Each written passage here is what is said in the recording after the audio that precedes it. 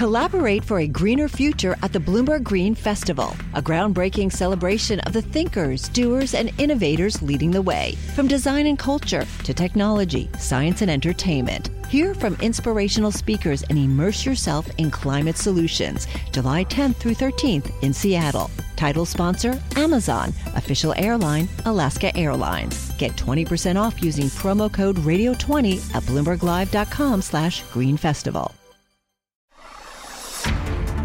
This is Masters in Business with Barry Ritholtz on Bloomberg Radio. This week on the podcast, I have an extra special guest.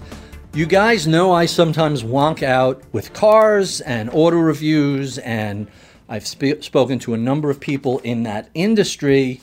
Today, I have pretty much the Mac Daddy of YouTube car reviewers. That would be Doug DeMuro. His stats are kind of insane. He's got about 3.7 million subscribers and just billions of views. I'm not using that as hyperbole. Billions of views. He's pretty much driven every car under the sun. New cars, old cars, exotic cars, and has created a really fascinating business around filming himself doing car reviews. He's got a very charming sense of humor, especially in writing. It's quirky, kind of reminds me a little bit of Dave Barry.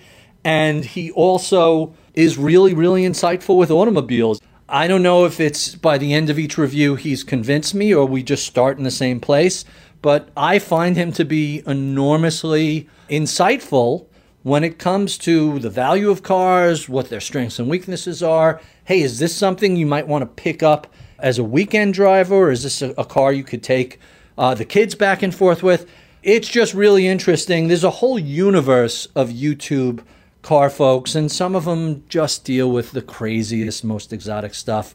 Doug is very down to earth, and he gets as excited about a Ferrari as the next guy, but he also can take you through, something like the Ford Bronco or Range Rover Velar and explain the advantages of them. If you're a car person or if you're actually shopping for a car, go to his YouTube site, Doug DeMuro, and just search for the car you're looking for. I'm pretty positive you're going to find something either identical to or similar to what you're looking for, and he could really share some insights as to that specific car. I could babble about this forever. Rather than do that, with no further ado, my conversation with Doug DeMuro.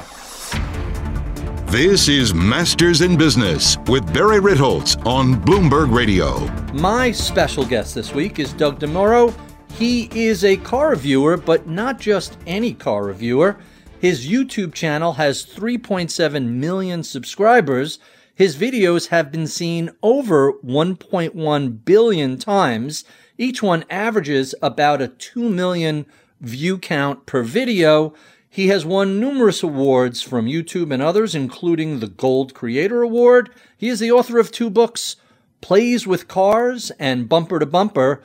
Doug DeMuro, welcome to Bloomberg.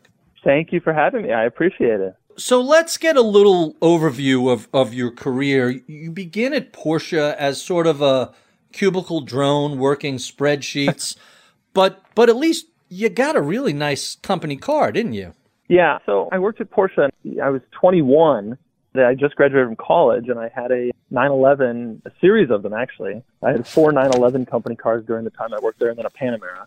And I only crashed 2 of those 5 cars, so it all worked out pretty well, I think, for everybody. 33%, that's a great percentage. Wait, you had 4 cars, so 50%. 2 out of 5. 4 911s and a Panamera. Okay. So I crashed one of the 911s and the Panamera. Now, the 911 I read about was a rainstorm. You come around a turn and there's a tree down on the street. How'd you crash the Panamera? Oh, that one, the Panamera was not my fault. The guy pulled out in front of me. He ran a stop sign. I also considered the 911 not to be my fault, with a tree in the road, but my bosses didn't see it that way. They were not in agreement with me. Was the tree falling just as you came around the corner, or was the tree already there? Road, but it was a dark road, and it was a sharp corner, and you couldn't avoid it, in my opinion. Right, unless you were driving more slowly, which is what the officer would have said to me. I think that driving, was their point of view. Right, too fast for road conditions. We've all been there. So you begin writing not long after you're at Porsche. You wrote for The Truth About Cars, which is a great blog. Way early, that blog was telling people that GM was going to go bankrupt years in advance. They were dead right. You wrote for Jalopnik. What led to this side gig? Well, it's interesting. I mean, I was 21 and I was working at Porsche, and then I was 22 and 23. And, I don't know. I was just, at that age, it's hard to sit in a cubicle. I just was thinking to myself, am I really going to do this forever? And it was cool having those cars, but they weren't mine. They were rental cars essentially from the company that you had for 6 months, and then you get another one. And I just remember after the third or fourth one, you pick it up and it's kind of lost its magic, and you think to yourself, is this really going to be my whole life? Am I going to be driving other people's cars? And that's kind of the highlight of my life, is picking up a new rented. And so I started to kind of think about, what do I want to do really? And I was actually writing already for Autotrader.com, writing like just boring, generic car articles. Should you buy your car at the end of the lease or whatever? And I just decided, my wife and I were like, let's just take this jump. So one day I quit and started writing Truth About Cars about 2 weeks after I quit.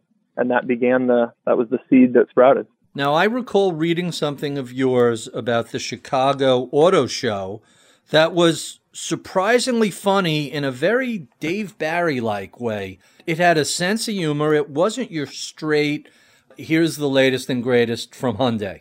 Right. Yeah, I started going after kind of a more humorous slant on it. I had quit my job on the theory that I could make a living being funny with cars, even though that wasn't really a thing that existed. When I look back on it, it sounds like the craziest thing I've ever done in my life. But, I was 23 and it didn't really, stakes were low, basically. And so I gave that a shot, and that kind of grew an audience around me. Was that paying the bills? I mean, writing online is not exactly a lucrative profession. Correct. No, at the time, I was making all of my money from writing for AutoTrader. They were doing well, and they needed a ton of content to sort of help drive traffic, search traffic, and things to their car listings. And so I was writing the stuff that most people saw. I was getting paid basically nothing for, but the stuff that I was getting paid for, people weren't really seeing unless they were in-market consumers, trying to decide between like a RAV4 and a CRV. It was that kind of stuff. So then you end up picking up a 2004 Ferrari 360 Modena for about $80,000, half down, half financed, with your parents co-signing the loan. Tell us your thinking behind that purchase.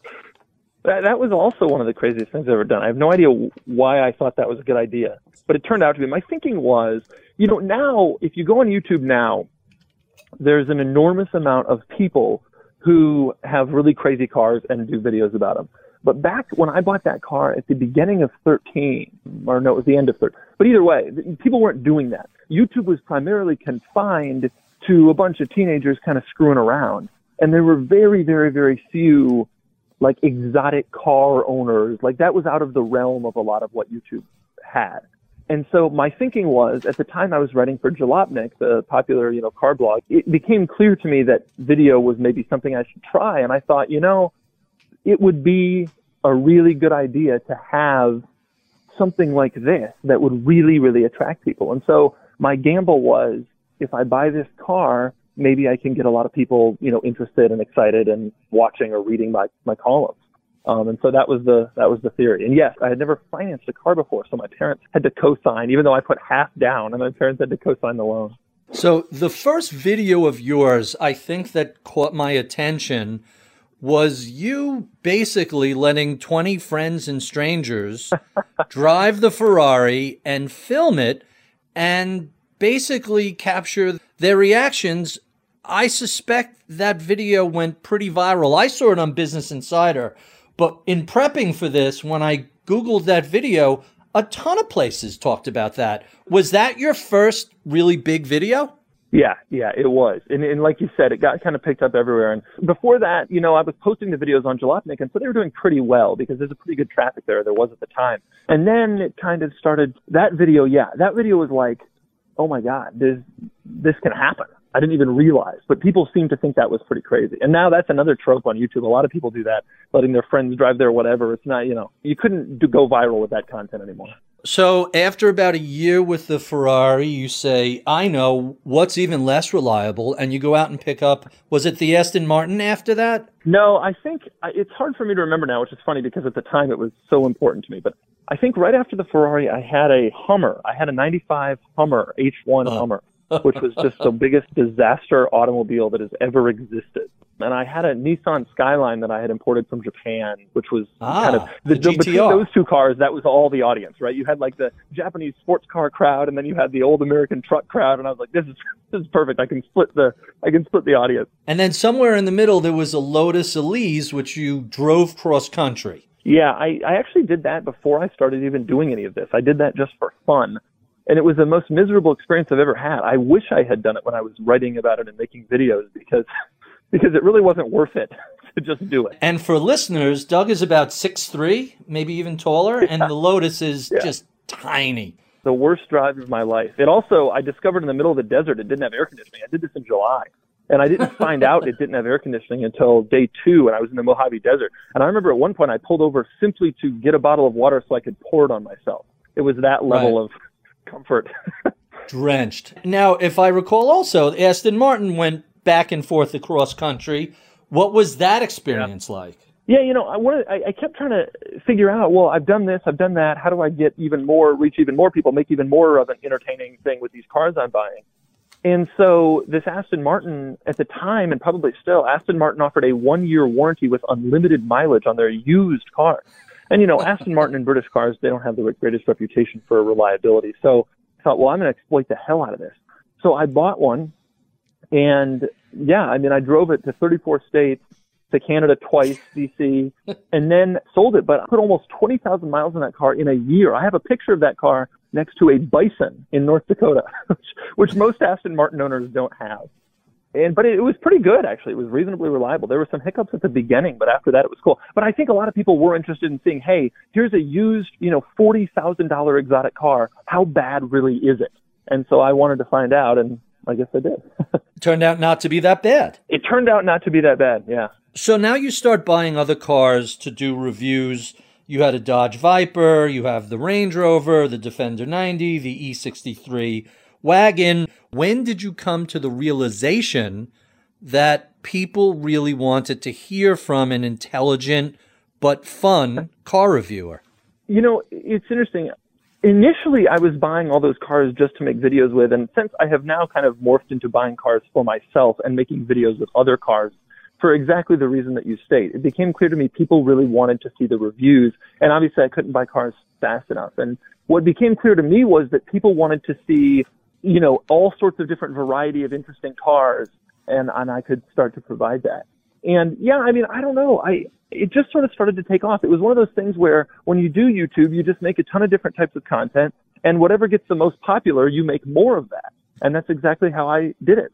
I started making silly stuff with my own cars and reviewing other people's cars. Well, the reviews of the other people's cars, they got a little more popular. And so, started doing more of those. And the next thing you know, 1 billion views, like you said. So you're armed with an Emory University degree in economics. You get about right. $2,000 worth of equipment, and you launch a YouTube channel that you don't really think is the future of your career. It's just, let me throw some videos up here.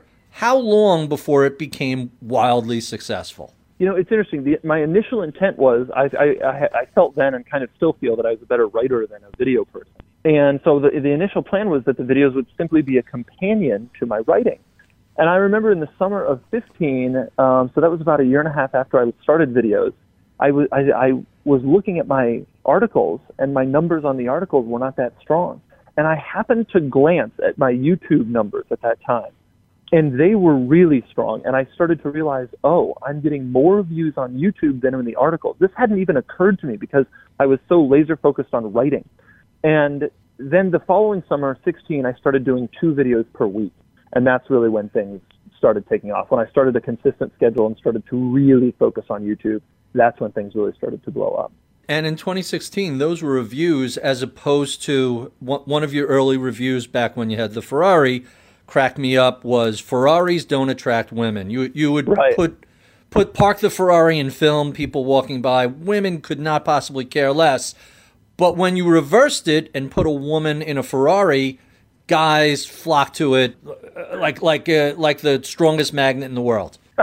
And, you know, guys always flock to these cars. You know, it's so funny. Men always think, oh, I'll buy this car and women will be all over me, whatever. No. Who's actually all over you when you have a Ferrari is like teenage boys. They point at you, they take pictures. You know, they're the ones who are interested. And, you know, guys just generally to an extent. But women generally don't really care all that much. It's one of the things that I've learned. If you're buying a car to impress someone else, you're probably you're barking up the wrong tree. To say the very least.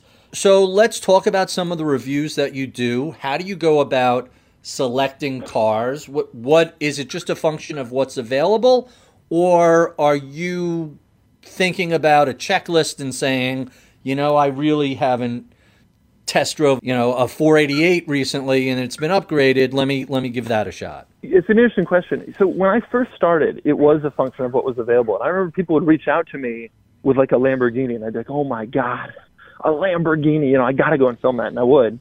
Now, because the channel is so big, I still do it the same way. I solicit people to get in touch with me rather than me getting in touch with people, because I just think it's kind of entitled to call up someone or send an email to someone and say, hey, I'm a guy on YouTube. Can I review your expensive car? It's easier if they contact me. The channel is now so big that I get contacted about pretty much every car that you could imagine. And so now, yes, it's sort of like a checklist. Like I know that X, Y, and Z cars perform well, so I make videos with those cars. New cars perform tremendously well, so I work very closely with dealers and to an extent with automakers. I don't like doing it, but somewhat, in order to make sure that, you know, I have new cars right when they first come out.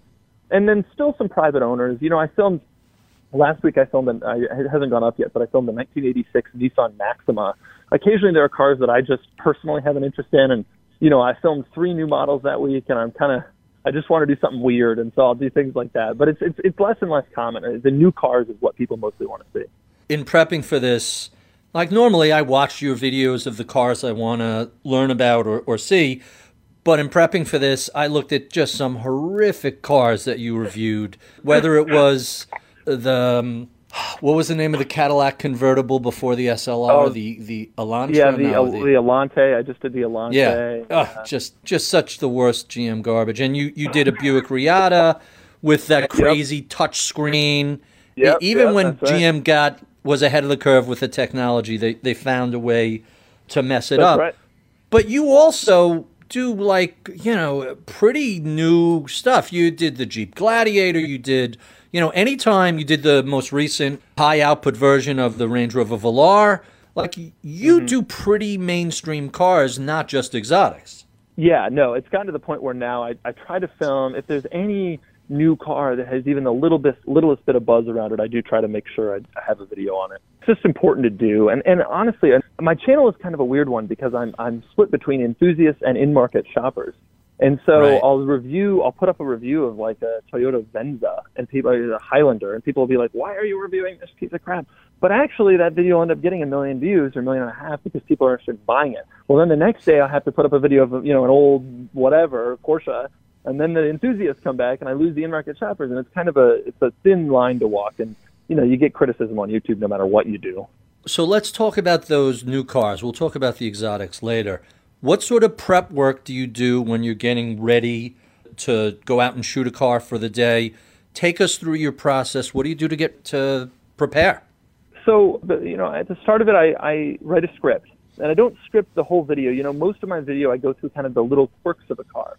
I don't script that because it's difficult to know what those things will be until I kind of get to the car. But I script the intro and the outro, and you can see me standing next to the car talking. That's all been scripted. The actual quirks and features of the car, I just have to kind of figure out when I'm there, because it's just too difficult to figure that stuff out until you're really up close with the car. And as a result, filming a car can take 6-7 hours because you spend 2-3 hours just kind of poring over every button, every feature, the owner's manual, all of that stuff to figure out where everything is and how it all works. And so that's pretty much the process. There's not that much prep at the beginning, but when you're actually there, it's really kind of intense.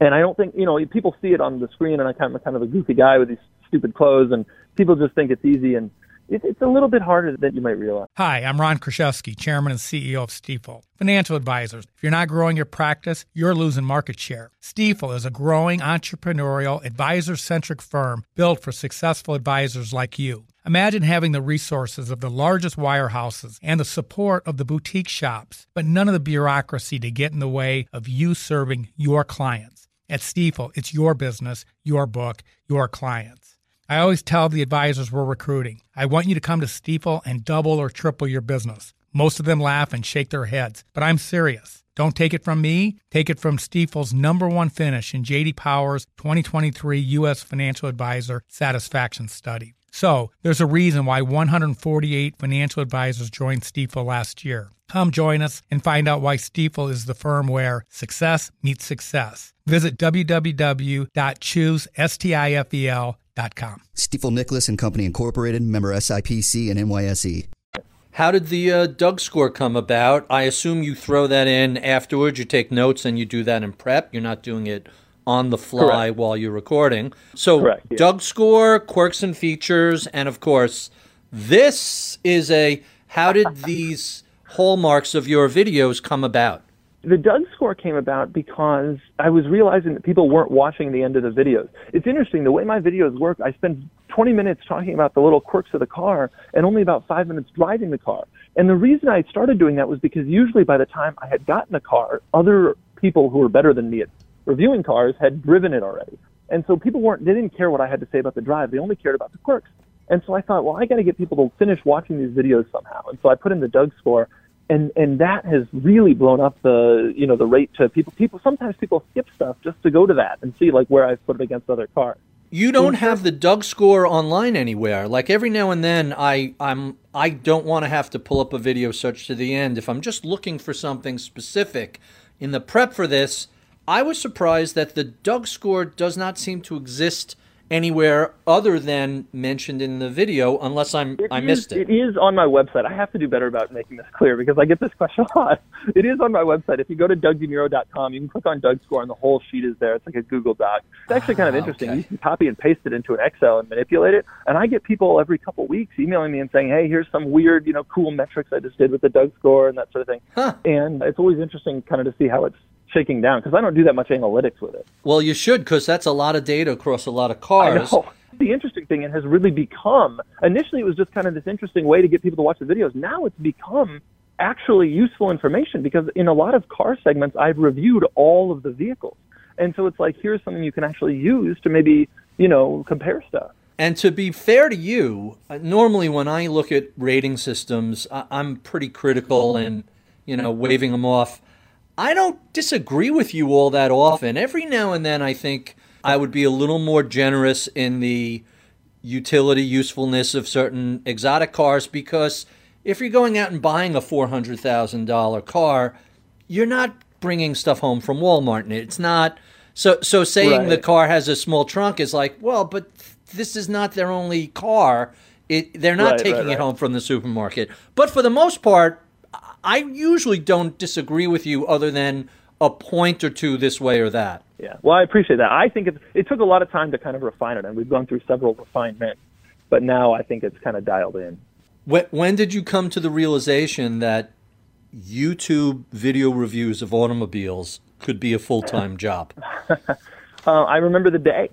It was I was driving that Aston Martin across the country, and on the way back, at the time I lived in Philadelphia, and my wife had a family reunion in California. I thought, well, I have this unlimited mileage warranty. I might as well just drive the thing out there and back.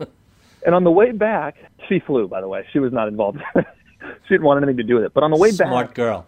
I did meetups with my fans, and I did one I had never been to North Dakota, so I went like the northern route back, and I went to Boise and then Fargo and then Chicago and then Minneapolis and Cleveland. And I assumed at the time that maybe a few dozen people would show up to these things. And I still, to this day, remember, it was Minneapolis. I pulled in, there were hundreds and hundreds of people. The Oscar Mayer Wienermobile showed up. And it was unbelievable. It was just an incredible, it's of course with COVID, you can't even imagine such an event now. But it was this unbelievable thing. And all these people, all these fans were so excited. And it poured that night, and everyone still came out. And I called my wife on the way home from that and said, I think this may actually be a career. Like, I think I might actually be able to do something out of this and not have to go to law school or whatever the prevailing thought was at the time. Like, this may actually work. It was only when I finally saw that display of people that night that I kind of realized this was maybe the future. Let's put these numbers into a little perspective, put a little flesh on the bones. The numbers I'm going to throw out are pretty general. They're available online from all sorts of other sites that tell you how to be a YouTuber.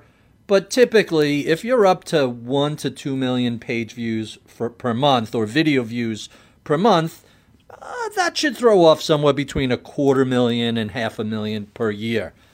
Are these sites ballpark right, or is that too broad a range? Yeah, and it is. These sites often, they do offer really broad ranges. But, you know, it's interesting. The way that YouTube works, I've been very surprised to learn this. Some channels make a ton more money because of the type of content they do, and some make a ton less because of the type of content they do. It all depends on who your viewers are. And then there's a lot of YouTubers, in addition, who do a lot of paid advertisements, which I've generally avoided. I do like one or two of those a year. Yeah, endorsements. I really, really have. I feel that my ethics as a journalist, it's important to very much minimalize those. Occasionally I get an offer I can't refuse, and I've done maybe 3, but most guys do on every video. And so you can make a lot more money that way. But I've also always tried to play the long game here, and I think that by doing ads like that, you kind of, people don't want to watch your content as much. If every time they turn it on, there's a minute, ad for a shaving thing. But anyway, you can make pretty good money. It's gone pretty well. Quite interesting. So let's talk a little bit about buying and selling cars online. I just sold an SL this summer on eBay. Coincidentally, what I paid for it 17 years ago, an 86 560 SL. I got my R8 on Bring a Trailer. I found my wife's M325i convertible on Car Gurus. I don't remember how I found the M6. It might have been Car Gurus. But that also was in Indianapolis. I had to fly to Indianapolis and drive it home. But it's not just car guys buying cars online. It's everybody. How has the internet changed how we buy cars these days? Yeah, I mean, that's just it, right? Like, no one is not using the internet pretty much to find cars. The days of leafing through Auto Trader magazine or the back of the newspaper, that's how I bought cars when I was, just graduating from high school, and I was 16, and that's what you do. Do you remember you'd have to try to fit, like, they charge you by the letter, so you'd have to try to fit, like, PW for power windows and PL. That was how it was back then. But now the internet is everything. It's so much easier. You get a ton of high-resolution photos, and there's a lot more information available for the buyer as to what they're actually buying. I couldn't agree with you more. I had the same experience you had on Craigslist with every crazy sob story coming out. Could you hold the note on this car? We'll take it from you. Like, right. Yeah, sure, I'm going to do that. Right. It's pretty hilarious. So there's a ton of transactions taking place, both auctions and just regular sales. What motivated you to launch Cars and Bids? One of the things that I've started to realize is that there's a large segment of the car enthusiast community, especially in terms of selling and buying, that is devoted to what I consider to be sort of vintage cars, which includes stuff going into the 70s, 60s, 70s, 50s. That's where it is perceived, especially in the car auction world, that all the money is. And I am very well aware, being my age, but also because I know a lot of other people who are enthusiasts, that it's an underserved community of people who are interested in cars from the 80s and up. Those people are kind of ignored in the cool car space. And so I decided, it'd be cool to have a site that just sold cars to, from that era, basically, the 1980s and up. And so that was what we wanted to do. And I think, we executed it, and it's gone reasonably well so far, I hope. Well, it's certainly an interesting site. I think that you've made some improvements over many of the other auction sites. I mean, eBay is kind of a mess, but even compared to something like Bring a Trailer, you have a lot of really interesting, I would call them upgrades, some innovations that are pretty intriguing. Tell us what you think is the most distinguishing characteristic about Cars and Bids beyond just the fact that it's 80s to present. Yeah, I think there's a few. That's obviously the biggest one to me, is that the specific focus, which I think attracts generally like younger people or people who are more interested in that world. But the other stuff is, I think the site is really clean and easy to use, like a modern website is. Some of the competitors, eBay, like you mentioned, Bring a Trailer, I just don't think it's quite as easy to navigate and as clean and simple. And my team, the designers and the engineers who created it, the developers, did an incredibly good job of making it like a modern website, since we knew we would probably have a younger audience. And to me, that's probably the easiest thing, just the biggest differentiator, just the simplicity and ease of navigation on the site and using it and seeing the cars and being able to kind of see everything displayed. And it's just very simple to use. And there's more stuff that's going to come out as we grow that's going to make it even easier to navigate. So it's important, I think, to make something like that, and especially when you take a look at the competitors, and just geared for not really kind of the modern auction buyer, I would say. So what's your role on the site presently? You were the founder or co-founder. Are you just marketing and strategy, or how involved in the day-to-day are you? Well, actually, it's interesting. Incredibly involved. So when we launched the site, we didn't realize how successful it would be. And so we just weren't ready with employees. I think we finally have the team in place now. It's been 2 months since we launched. I think we're finally ready, 3 months rather. I think we're finally ready to take on the volume and sort of start ramping things up. But if initially I was doing everything, it was a disaster.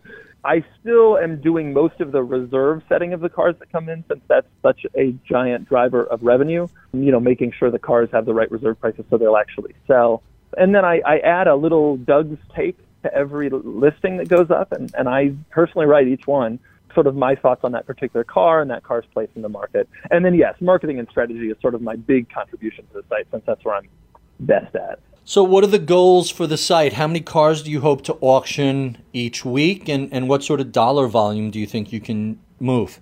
It's a good question. I mean, we're not sure. We hope and we believe that there's a market for, 20, 40, 50 auctions a week, something like that. I really want it to be the premier place for cars from this era. If you're looking for an 80s and up car, Cars and Bids, go there. You'll find a wide variety. We've done a good job with that, but I think I really want to kind of ramp it up and make sure that basically anything you might want is available on the site at any time. And if it isn't, well, check back next week. So I'm hoping to be able to really kind of scale it and get it to a point where it is the default for people looking for a car from this era.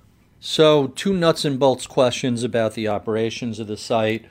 One is the reserve price. You point out that cars without reserve have a tendency to attract a lot of interest.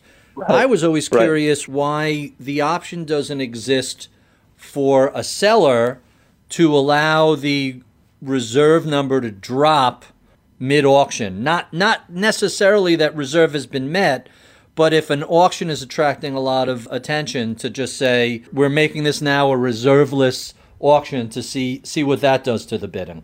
It's interesting. So if a seller reaches out to us during the auction and says they want to simply remove their reserve, we have honored those requests. So a few cars have actually flipped to no reserve during the auction. But we generally tell sellers not to reveal their reserve during the auction, because one of the things that we've found is when someone says, oh, the reserve is X amount, it makes the bidders feel that the car is only worth X amount. And so they get kind of disappointed or sort of slow down their bidding or just stop bidding altogether once it gets close or hits that number, because they no longer think they're getting any form of a deal. Whereas if the reserve is sort of sitting there in the background, you don't know it, people just bid what they think the car is worth, which frankly, objectively, is how a marketplace like that ought to work. People pay what they're willing to pay, and whoever pays them, pays the most, that's it. That's the person who wins. And so when you say, oh, the reserve's 30, bidders start thinking, well, 30? I was going to pay 33, but now that I know that the seller only thinks it's worth 30, I'm not going to bid. And so we try to really coach the sellers, don't reveal your reserve, but if they're willing to pull the reserve completely off, then yes, we generally honor those requests. In our opinions, those auctions probably should have been no reserve from the beginning, but it's very difficult to explain to sellers, hey, you're going to get more money if you go no reserve. Cars like, we just had an Audi R8, he pulled the reserve off in the last day, and it's like, that guy should have gone no reserve from the beginning. It was a really nice car. It was clearly going to get a lot of views. But people say to me, well, what if it only gets bid to $1,000? And I'm like, well, that hasn't happened yet. Even for a no reserve or reserve car, it hasn't occurred yet. We have a lot of traffic on the site. So it's possible, but it's very, very unlikely. But people have a hard time taking that plunge. And I understand why. Yeah, I saw that R8. It was a 2014, with one of the first years with the dual clutch, if I remember, not a manual. Yeah, I can't remember. I think the one that the reserve was pulled off was a 17. It was a second gen R8. Oh, okay. The way I end up bidding on cars typically is I'll try and ballpark what fair value is, and then I'll bid up to 20% below it, and you'd be surprised how often you're either the winner of the auction or high bid, reserve not met, and then you speak to the seller and they're 25,000 above high price, and even if I'm on the low end, they're just not realistic. But most of the time, it looks like so. This is a good math question. What percentage of reserved bidding auctions actually go through to a sale? It's something like 60, 65%, like about 2/3. And obviously it's 100% of the no reserve, right? Yeah, exactly. So our sale rate is just under 80%. But then a good portion of those reserve auctions deals are made after the fact. You just didn't have maybe the bidder in the room at that time to, get the number up there, or maybe the seller just decides, yeah, okay, I'll go a little lower. I just want the thing gone. But that's maybe once a day we do one of those, or once every couple days. Typically they're hitting their numbers, and I don't know. We do our best with the sellers to try to get them into a reasonable ballpark. It's amazing to me how many sellers ask for high retail as their reserve price, and I'm like, that's not how this works, And then they get upset, and they're like, well, you won't give me, the car's worth, the nicest one on AutoTrader is listed for 40. This guy wants a 41 reserve, right? And he says, you won't let me sell the car at the price I want. Well, there's a lot of sites you can do that, I'm not standing in your way here. It's just kind of, but a lot of sellers are realistic, and they understand that, hey, a reserve is kind of the bottom I'm willing to accept. Bids could go a lot higher. And we've had a lot of very happy sellers where they put a certain reserve on, the bids went thousands over, and it just worked out for them. And I try to explain that to people. But again, it's hard. Every seller's different. Yeah, the endowment effect is everybody believes that because they own it, it's got a bigger value. Imagine trying to sell a house where somebody lived for 30 years, brought their kids up, have all their memories there. Good luck getting those people to be rational in terms of... and it's similar to that in a lot of ways. Exactly. So probably the most similar site to yours is Bring a Trailer, which has been around for a good couple of years. They were recently sold. What are the long-term plans with cars and bids? My partner and I discuss this a lot. I don't know. Obviously, if the right offer comes during the right time, that's something we would consider. But also, it's a good business. We don't hold the cars. We've already done a lot of the really heavy lifting, creating the website and the marketplace and the terms and kind of figuring out a lot of the problems that have come up. And now we have playbooks for them. And I'm not really sure. I mean, our goal was to first see if it would work. And it did. And now the next question is what can we do to innovate and grow it? And I think once we've gotten to the point where we've made some cool new features come out that even enhance the experience even further, and we grow it to a point that we're really happy with, I think then we start thinking, okay, what's next? Do we expand to, beyond cars? Do we expand to older cars? Do we expand to whatever, or do we look for a buyer or whatever? I don't know. But I think that's a long way off. I think we have a long way to go before we feel comfortable that we're where we really want to be with it. I think there's a long-term plan there. Quite fascinating. So I know you cover a lot of exotic cars, but you also cover a lot of new cars that have come out. Tell us some of your favorite regular cars. If Uncle Fred or your sister's, husband says, hey, I just need a regular hauler for going back and forth to work, to the train station, to Target, what sort of cars do you recommend for those people? You know what's funny? When people come to me with that kind of request, I try to steer them in whichever direction they're already thinking because I don't want to get blamed. So if they're thinking Honda CR-V, I'm like, yes, that is it. That's the one you want. Go pick that up. You can fit 2 baby seats and a ton of packages in the back of that, right? I mean, that's a little tiny for a family. People come to me and they're very distressed and they say, what do I get, the Highlander or the Pilot or the Explorer? And the truth is, when you're looking at a car like that you're just going to abuse and use as a family car, it doesn't really matter all that much. They're all good. There was a day, not that long ago, where there were some really bad cars. And that's not really the case anymore. And I always tell people, look, go to the dealer, play with the screen thing. That's a big component of cars now. Drive them, see how they feel. My views are, I can generally point them in a certain direction, but I also don't want them to get upset. And also there's all these studies out that say that some large portion of consumers will change their entire automotive purchase if a different car is available in the color they want. And it's like, well, that kind of goes to show you that people don't really care maybe as much as we might think for cars like that. But there are a lot of good cars out right now. I've been really surprised with modern Ford models. The new Ford Explorer is really great, really impressive car. It's just really amazing to me how good modern cars are in general. The technology that they now include, the features, the conveniences, it's really quite something. And which is one of the reasons why I kind of tell people it's hard to really go wrong. If someone is going in kind of a wrong direction, they're maybe thinking Mitsubishi, that's when you start to step in and give them some better guidance. But you rarely get that. And full disclosure, many years ago, I had the Eagle Talon TSI all-wheel drive, which was effectively Mitsubishi product. I saw one on your site in red and black that, other than the interior color, identical to the one I had.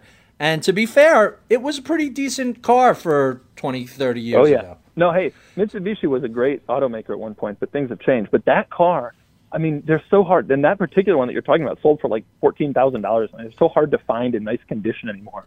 They're such cool cars. Those and that thing was mint. So special.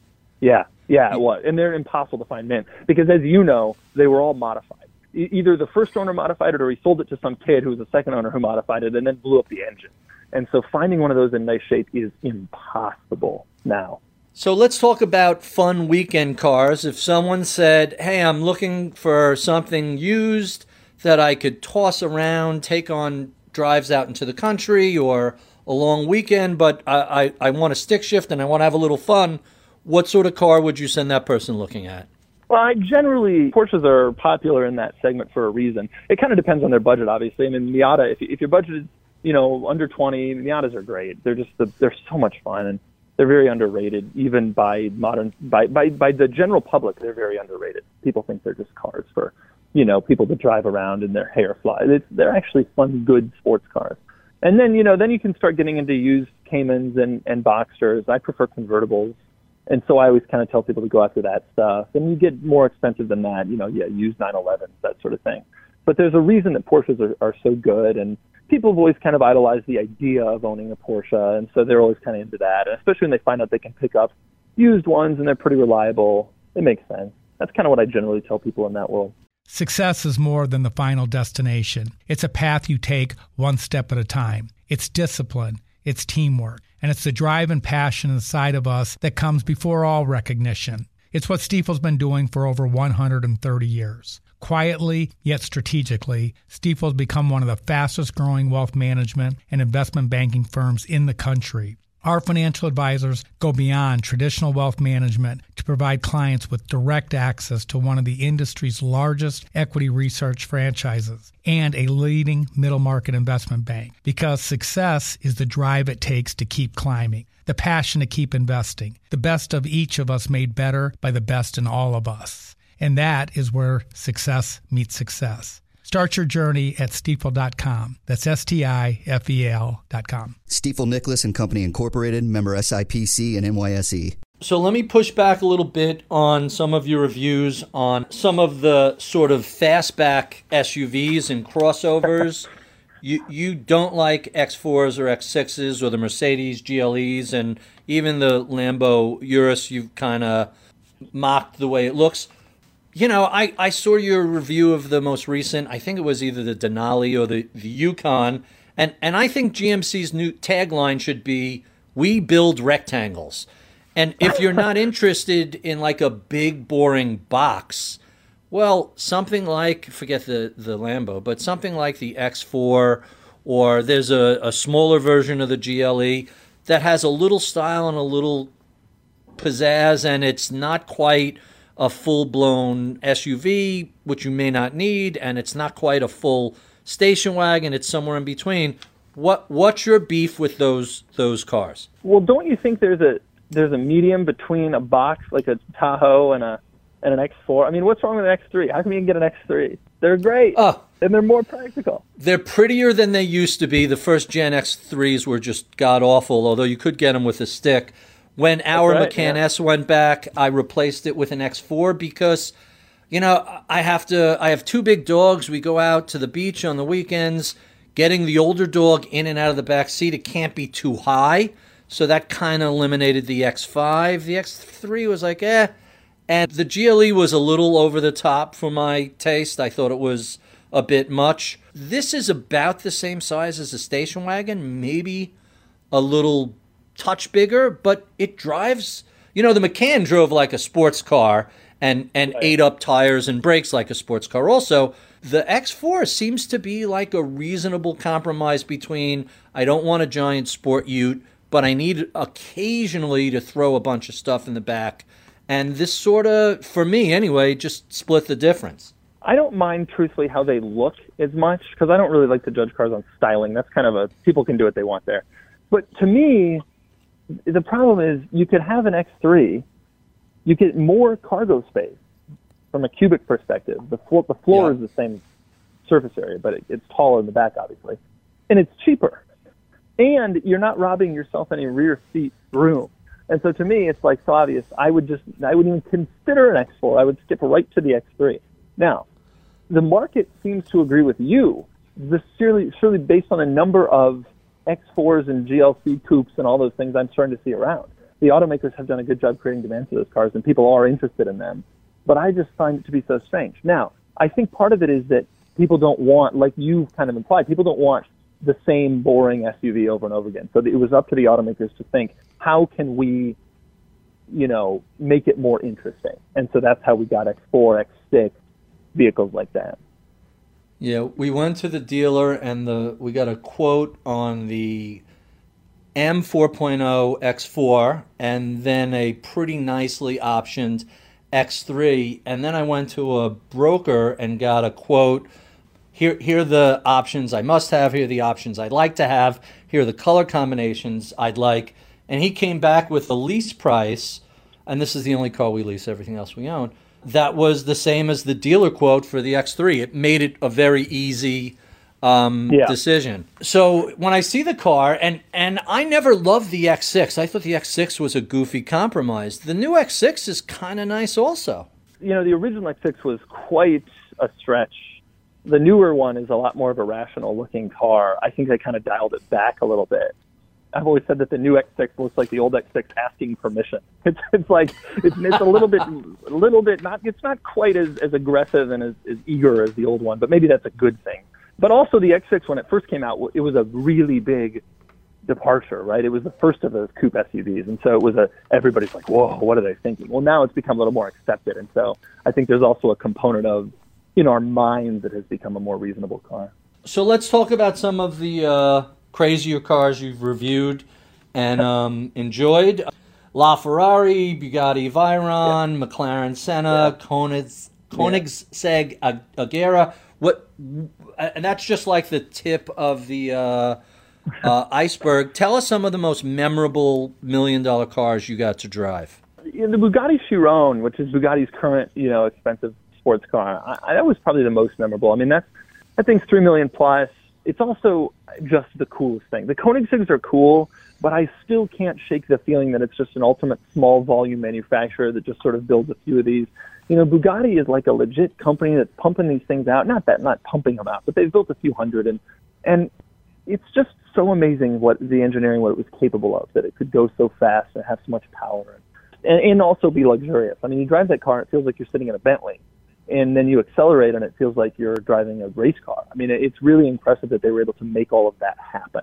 And so that's just a really special car. And driving that around, I filmed that video in Toronto, and driving that around, people just freak out. They get so excited. They see a Bugatti, And that car, when I was a kid, the Veyron, and then now the Chiron, was like the car. It was the car you wanted. I just think emotionally that's a really cool car. But, I mean, they're all insane. Pagani makes them, like, cars are essentially high-quality jewelry. Every little button and feature and switch is perfectly chiseled and aluminum and the incredible weight. They think about even when you put on the hazard lights, how does that feel, and blah, blah, blah. It's incredible craftsmanship, and they're all incredible. The really amazing thing is just the sheer number of $1 million cars that exist, which is now quite a few. What is going on with the run of new Ferraris that we've seen coming out? Are they in danger of becoming a high-volume retailer? How many Ferraris are they going to continue to crank out going forward? You know, it's an interesting question. I mean, that is a big issue that they're going to contend with over the next few decades. You know, the Enzo era, he died in about 1990, and the cars from that era were ever uniformly considered to be special. The company has sort of ramped up ever since then. And in the last 2 years especially, they've really ramped up. And they're now going to be creating an SUV, which is, to a lot of their consumers, it's sort of sacrilege. And I know there's a lot of discontent among Ferrari people about the new guard of Ferrari people. And the cars are just a lot more accessible. It used to be that you had to know what you were doing in order to drive one, and that's not the case anymore. They have automatic transmissions. They're very easy to, as long as you have the money, you can buy one and drive it. So yeah, I mean, it'll be interesting to see what happens to Ferrari long term. Does the brand start to become devalued due to their production? Well, it seemed to work for Porsche. Didn't the Cayenne kind of save the company? But you can't just live on 911s forever, can you? Yeah, there was a time in the 90s where Porsche was like, I don't want to say hours away from bankruptcy, but certainly months. And they really had to kind of band together and, diversify the lineup. You couldn't just exist on a couple of sports cars anymore. And so, yeah, Cayenne, they did some special projects for Mercedes-Benz and for Audi. They built some of their cars to make some money. And then, they said we need a smaller sports car, which became the Boxster. That helped. We needed an SUV. And so there's some benefit there, but Porsche was never quite the brand that Ferrari was. And so Ferrari is a little bit more specialness. A lot of the reason people pay those kind of prices is because they don't expect to see one every day. Well, we'll see if that continues. We're talking about a number of multi-million-dollar cars, and if money was no object, what would you put in your garage next to the Ford GT? If money was no object, I would get a Ferrari F40, which I think is a great car. But my all-time favorite vehicle is the Porsche Carrera GT, which is the car that Paul Walker, was riding in when he died. And that is, I think, the most special car ever made, the best car ever made, the greatest sports car of all time.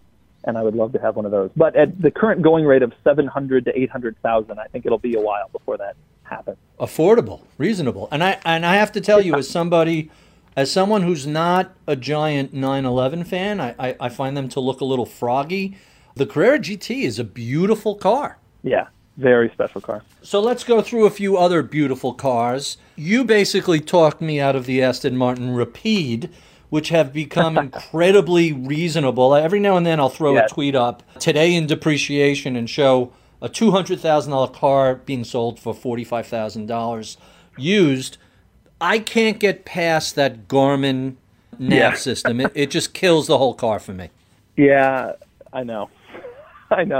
It was, Aston Martin has always played the role of the small volume brother to the real automakers who are trying to sell, high expensive cars. They have this amazing brand name and this amazing, beautiful car. It's been very difficult for them to create technology that rivals Mercedes-Benz or Bentley or even Ferrari with a big parent company.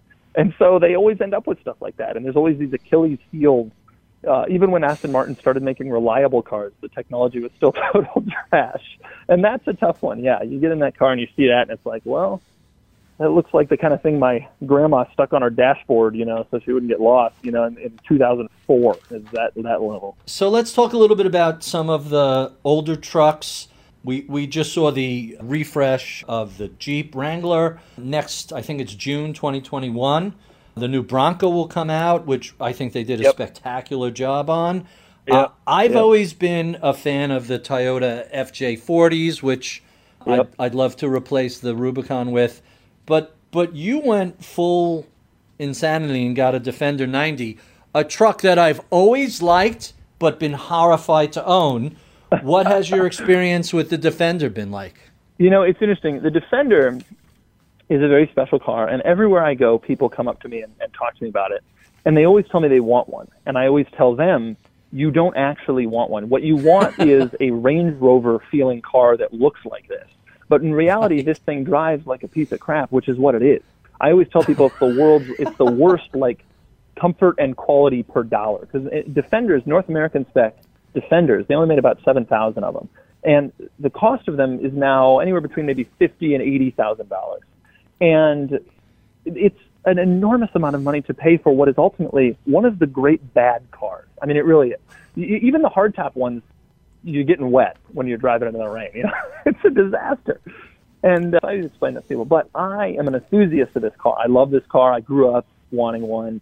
And so it makes sense for someone who's really into it. But anybody who's even slightly less than really into it probably shouldn't get one because they're going to get tired of it quickly. And this is what ultimately happens with these Defenders. Rich guys buy them. They think they're cool. They've always wanted one. And then after about a year, they're like, boy, this is a piece of crap. And they just move it on. And then, the next rich guy comes in and he brings it to his house in Vermont and drives it for a summer. And then, okay, it's a piece of crap. And then he sells it. And then it's in the Outer Banks for a couple of years. And then that guy tires of it. It's very difficult to actually want to use and enjoy that car unless you're really into it. Your spare tire cover says Luke's Diner on it. And right. The first time I noticed that, I say, wait, Gilmore Girls? What's that about? And then I go to your Twitter description, and you literally have fan of the Gilmore Girls in your Twitter description. You have to explain what on earth is that doing there? I love Gilmore Girls. I think it is one of the... I love anything with community, any television show, book, movie, anything with community, like a good... And they lived in this cute little town that was just the best little community, and I think it's like the greatest thing in the world. So every 3 or 4 years, I watch the entire series. Again, I start at the first episode and watch all the way through.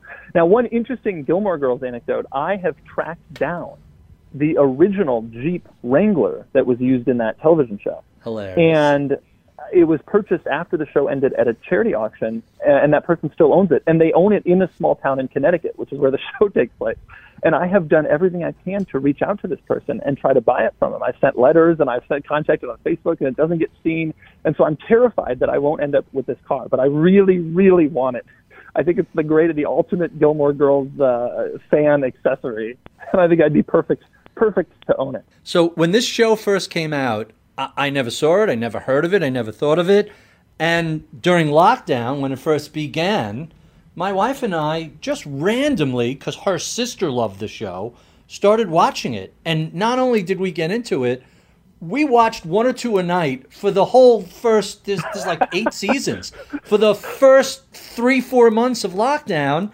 And I was really sad to see it end, because it was just perfect escapism from the troubles of the world. It's a small town. Everybody is humorous. It has flavors of other, the dialogue is kind of like West Wing. I don't know if you're old enough to remember Northern Exposure, which is another quirky town only in Alaska.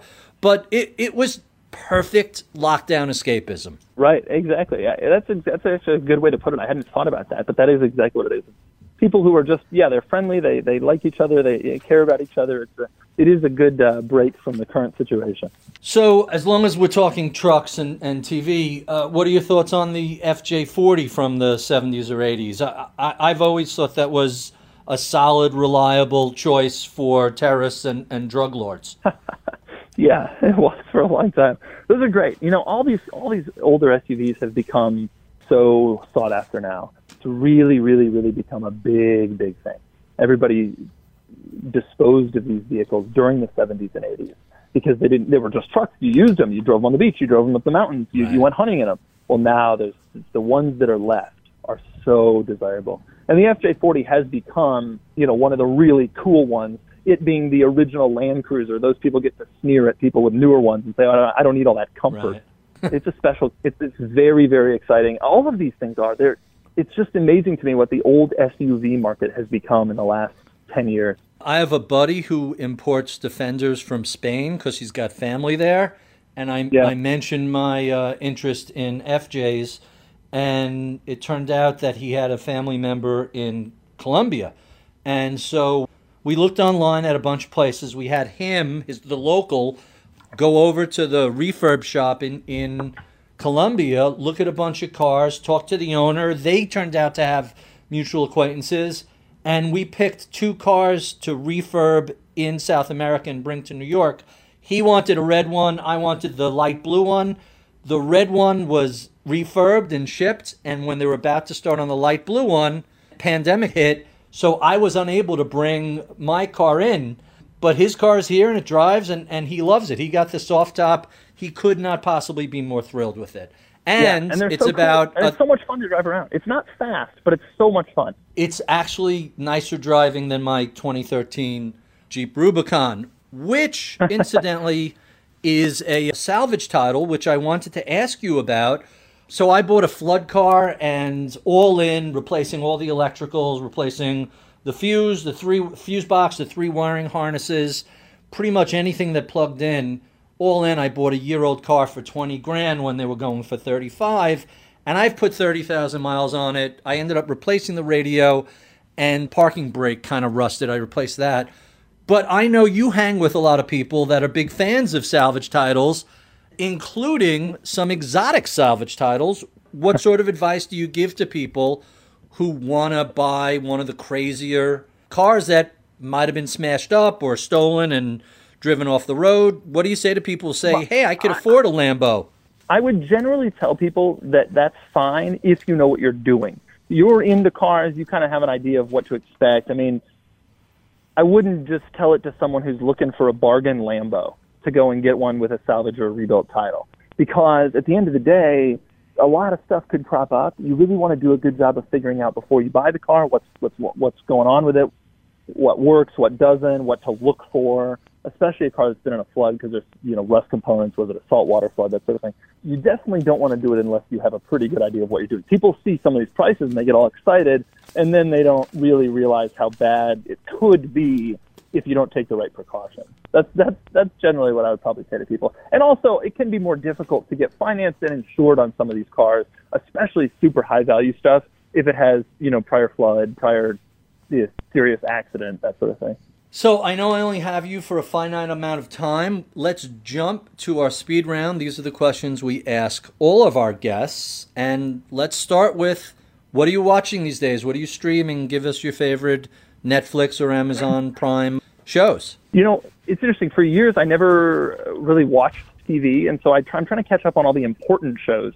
So right now, I'm watching Desperate Housewives, which is like ages old. But I only recently saw The Sopranos. I'm trying to catch up. That's my goal. Really, I enjoy mostly just the idea of an entertaining night for me is sitting in front of the computer on Wikipedia and learning about various things. And that's how I spend most of my time. That's pretty hilarious.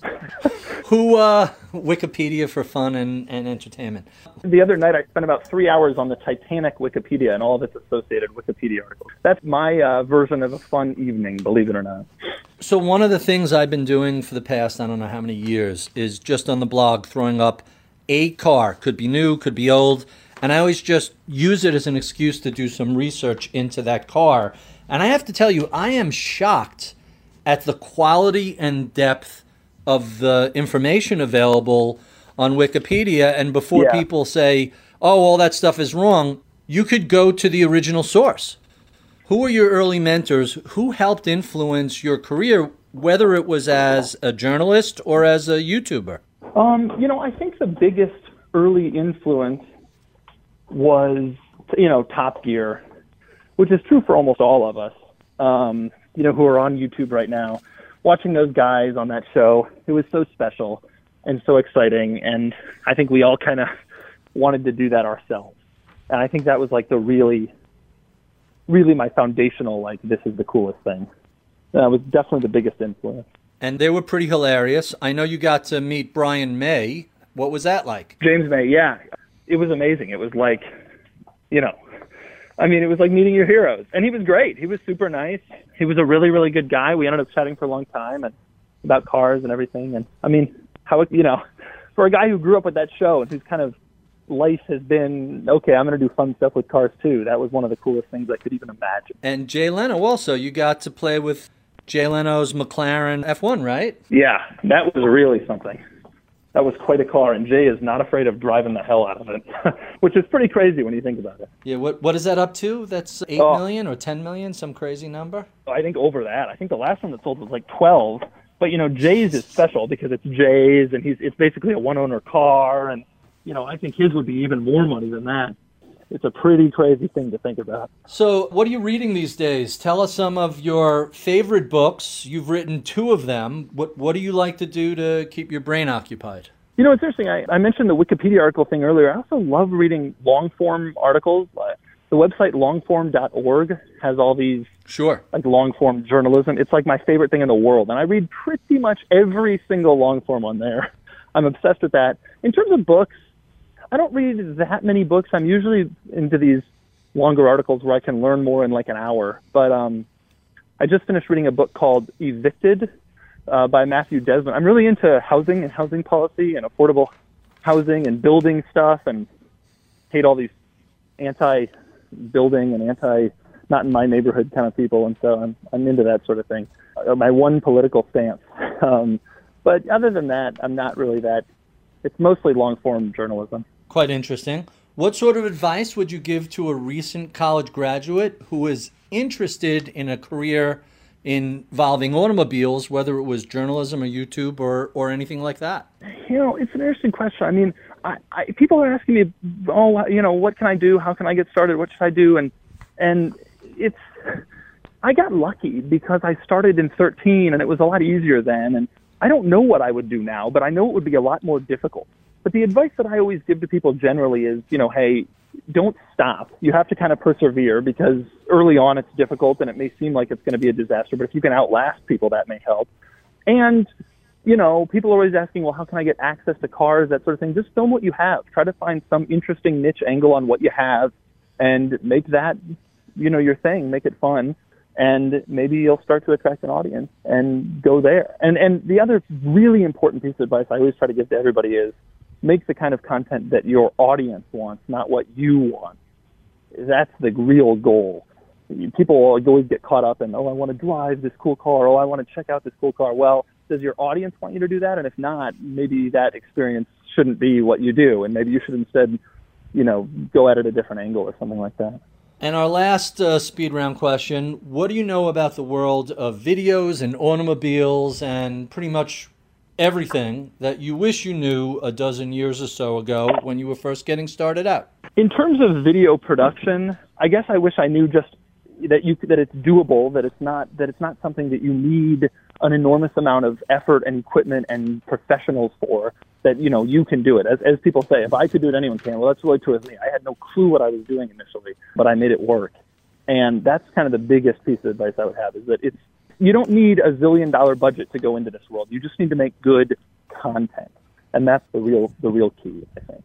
Quite fascinating. We have been speaking with Doug DeMuro, who is the co-founder of Cars and Bids and the host of the Doug DeMuro channel on YouTube. Doug, thank you so much for being so generous with your time. If you enjoy this conversation, well, check out all of our previous 340 such prior discussions we've had. You can find those at iTunes, Spotify, Overcast, Stitcher, wherever finer podcasts are found. We love your comments, feedback, and suggestions. Write to us at mibpodcast@bloomberg.net. Check out my weekly column. You can find that on bloomberg.com/opinion. Be sure to give us a review on Apple iTunes. Sign up for our daily reads at ritholtz.com. You can follow me on Twitter at ritholtz. I would be remiss if I did not thank the crack staff that helps us put this conversation together each week. Reggie Bazil is our audio engineer. Michael Batnick is my head of research. Atika Valbrun is our project manager. Michael Boyle is my producer. I'm Barry Ritholtz. You've been listening to Masters in Business on Bloomberg Radio.